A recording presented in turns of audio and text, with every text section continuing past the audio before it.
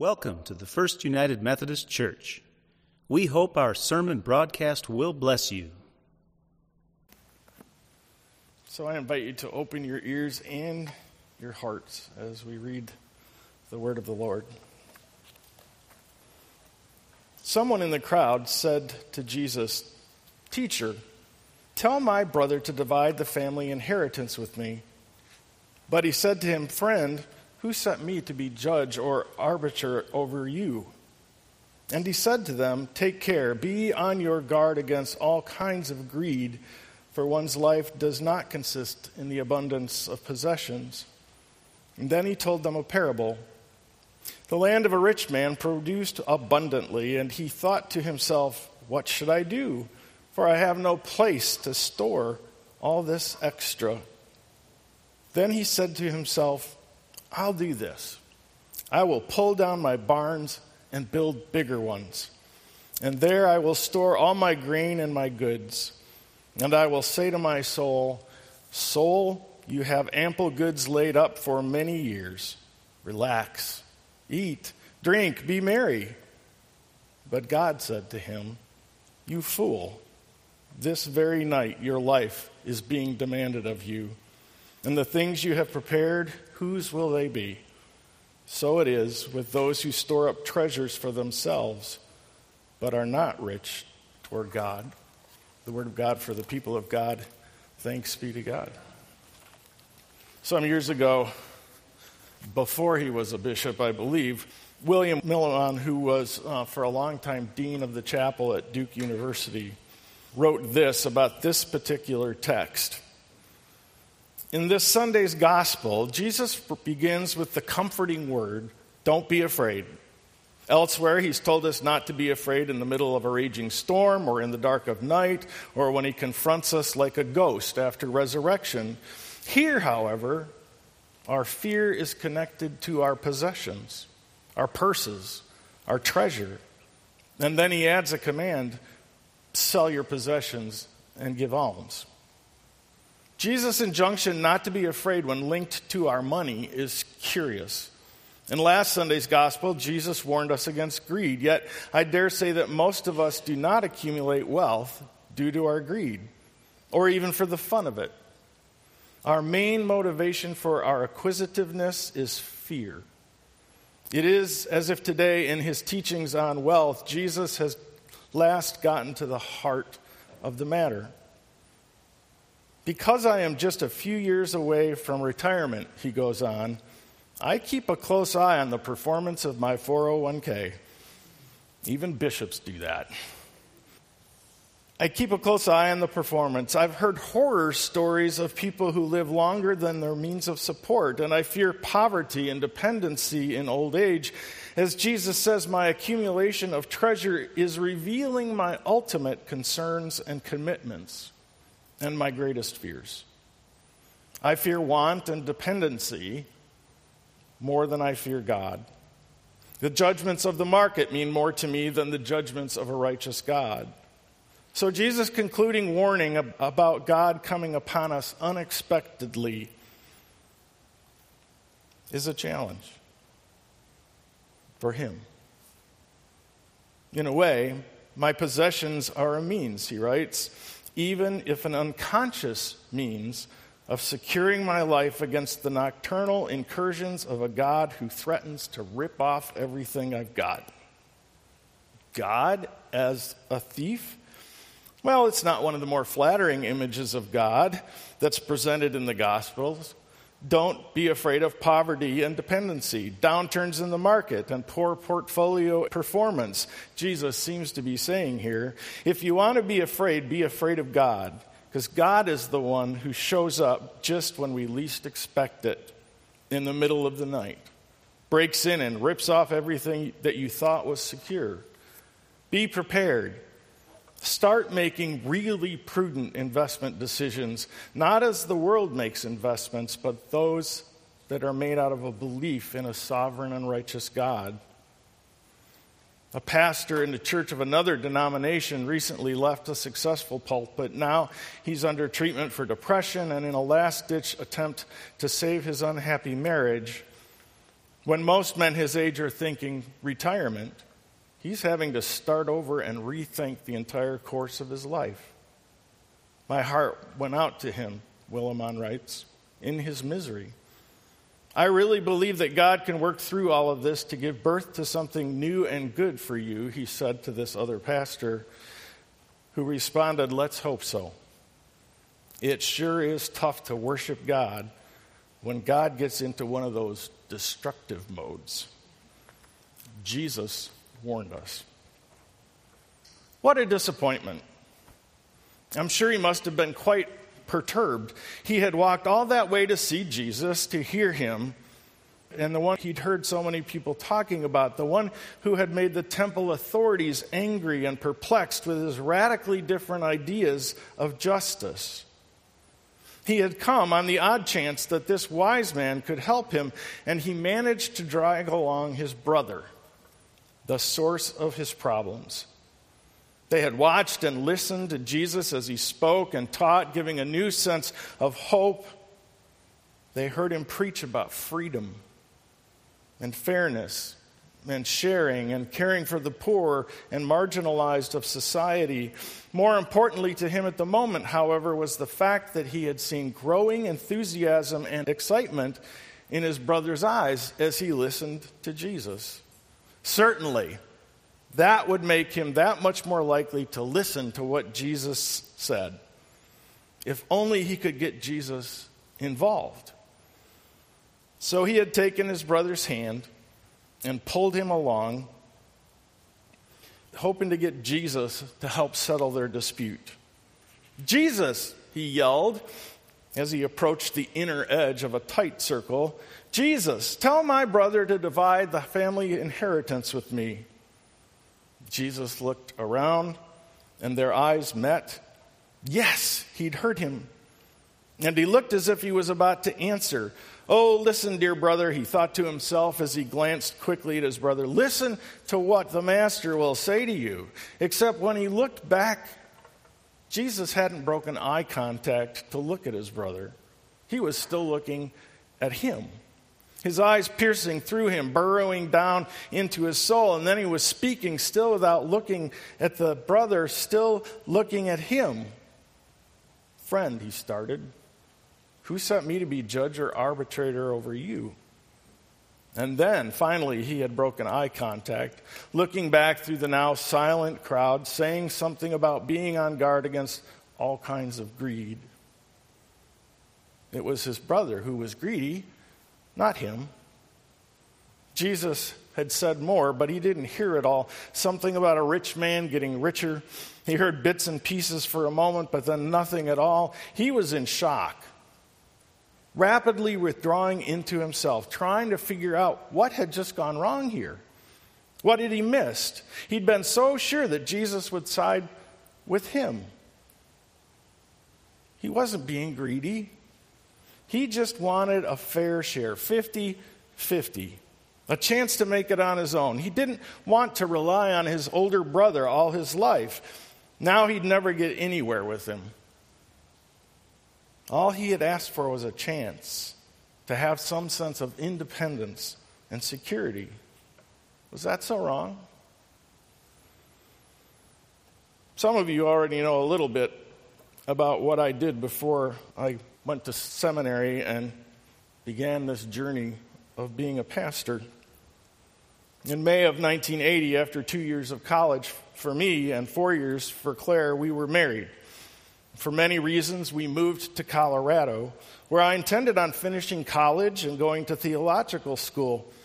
But within weeks of our arrival, we both had jobs at Domino's Pizza, a company I had worked for in Adrian during my first year of college. By the end of the summer, when school was to start, I had made my way up to assistant manager and then manager. I didn't have much time for school or energy for it either. And before I knew it, I was failing. I think I wrote just about every class, but I think it was every class because they just stopped going. And I don't know that my father ever knew that I'd wasted all that tuition money he'd paid. Something had to give. And I didn't think we could live on one income, so I dropped out of school. 18 months later, in the spring of 1982, our daughter Catherine was born.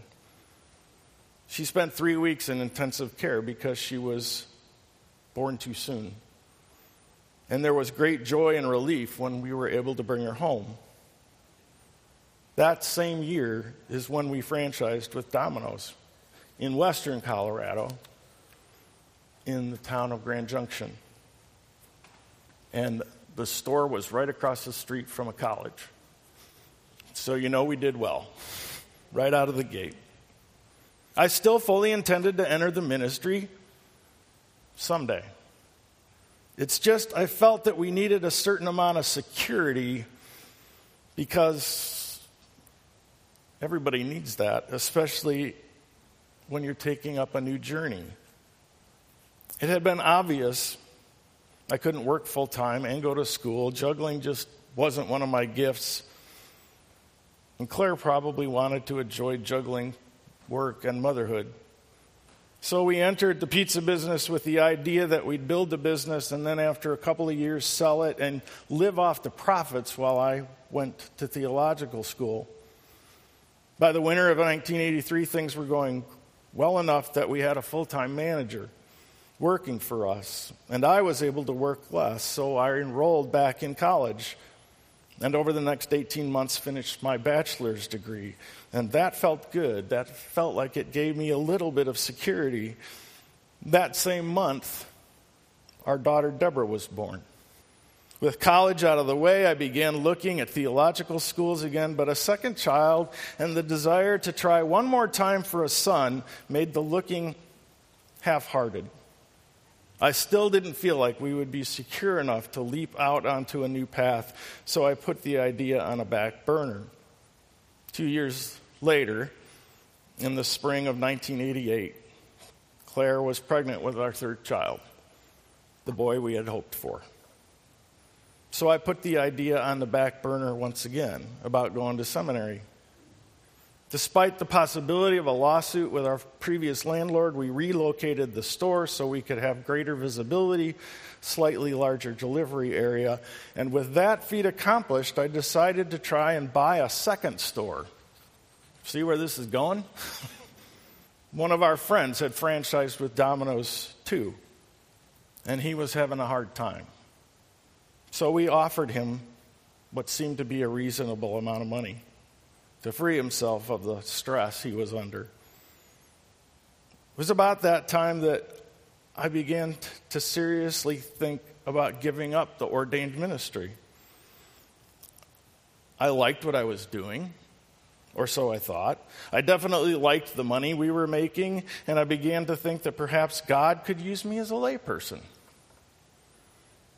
In mid-June of that year, our pastor at the time, Reverend Dave Huffnagel, was preparing to leave for a new appointment in the United Methodist Way. And what I didn't know is that on his final Sunday, unbeknownst to me, he told Claire he was sure that I would be in seminary by the age of 30, less than 2 years away. A few weeks after Dave's departure, things got pretty bad for our friend who owned that store across town. We made one more offer to try and buy him out, and he wasn't interested. And after a few days of negotiating, it became obvious things weren't going to work out. So I gave up on the idea altogether and decided to focus on ways to improve what we already had. But by mid-July of that year, I'd become bored and slightly depressed. I didn't know why at the time, but it was highly unusual for me. And one particularly bad day, I left work early and went home to take a nap. That's one of the advantages of owning a business. You can do that. I don't remember the conversation Claire and I had before I went into the bedroom to lie down, but she obviously sensed something was wrong, because not long after I laid down, she was sitting on the side of the bed with me.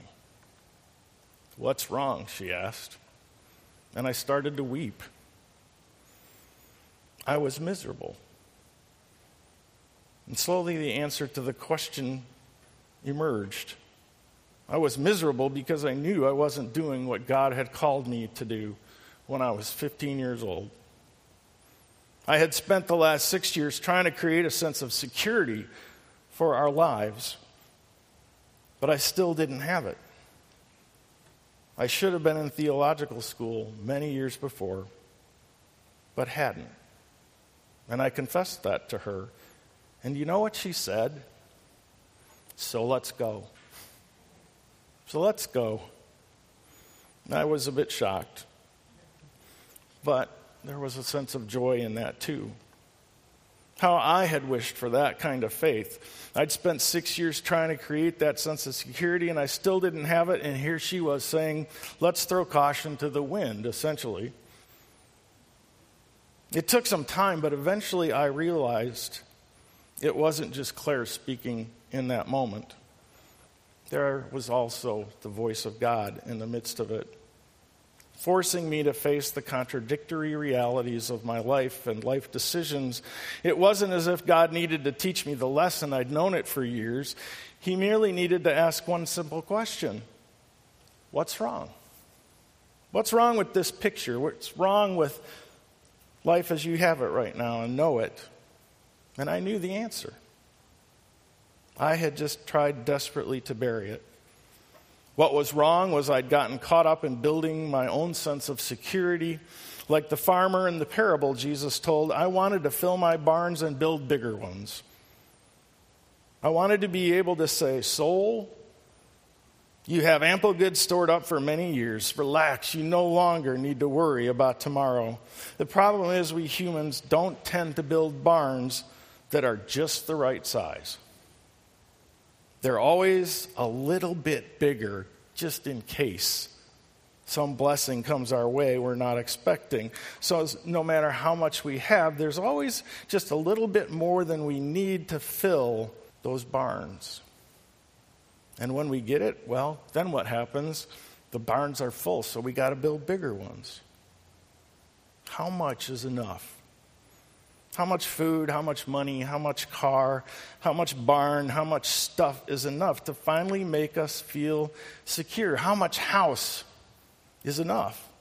Because that in the end is what this story and my story and even our nation's story, and I believe at some level even in your stories, it's really all about wanting a sense of security. It's about trying to slide off our backs the angst we sometimes feel. Our search for a sense of security. The brother thought he would feel more secure if he had control over his own fair share of the inheritance. The landowner thought he finally had found security by filling ever larger barns. I thought I would come to the day where I'd feel secure enough to do what I already knew God wanted me to do. But none of us would ever be satisfied if it was only about the things we might accumulate. Because there's no security in material possessions. And we can never find a sense of security on our own, not as long as we continue to say, in the dollar we trust. The only way we can ever relax and stop worrying about our security is when we stop depending on ourselves and begin depending on the Lord.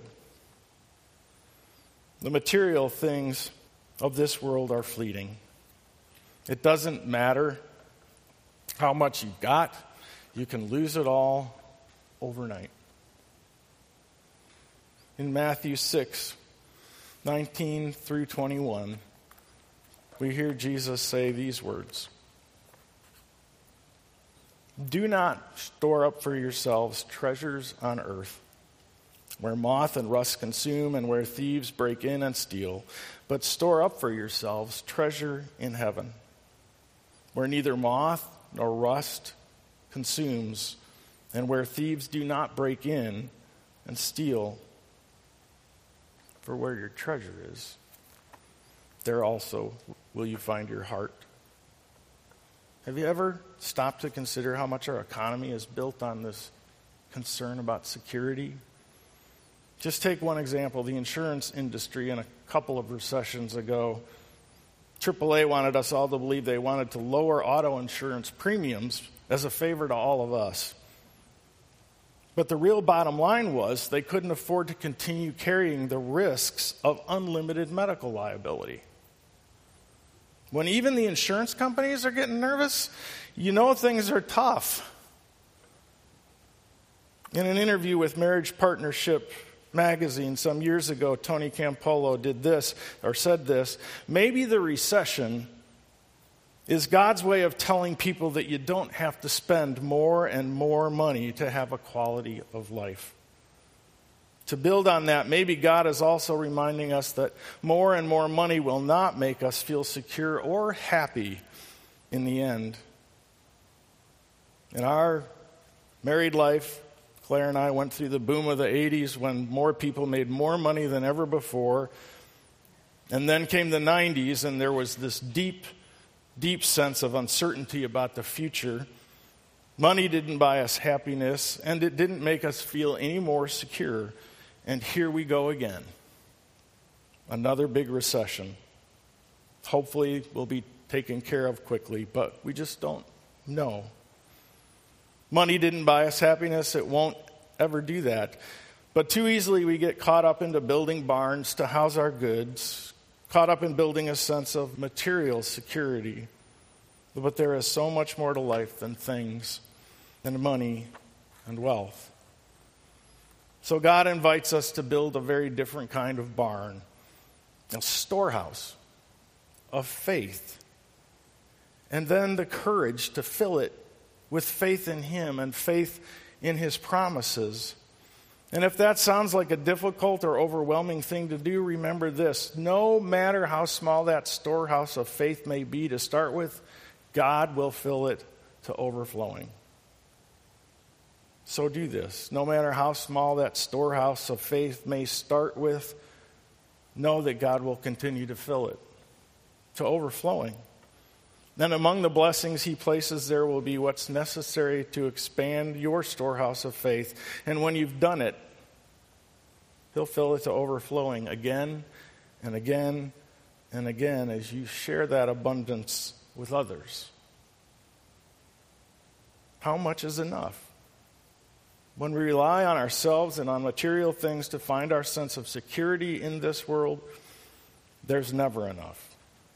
Because one's security, one's life, does not consist in the abundance of possessions. But if we rely on God, if we set aside the false material securities and concerns of this world and build a storehouse of faith, God has promised to take care of us.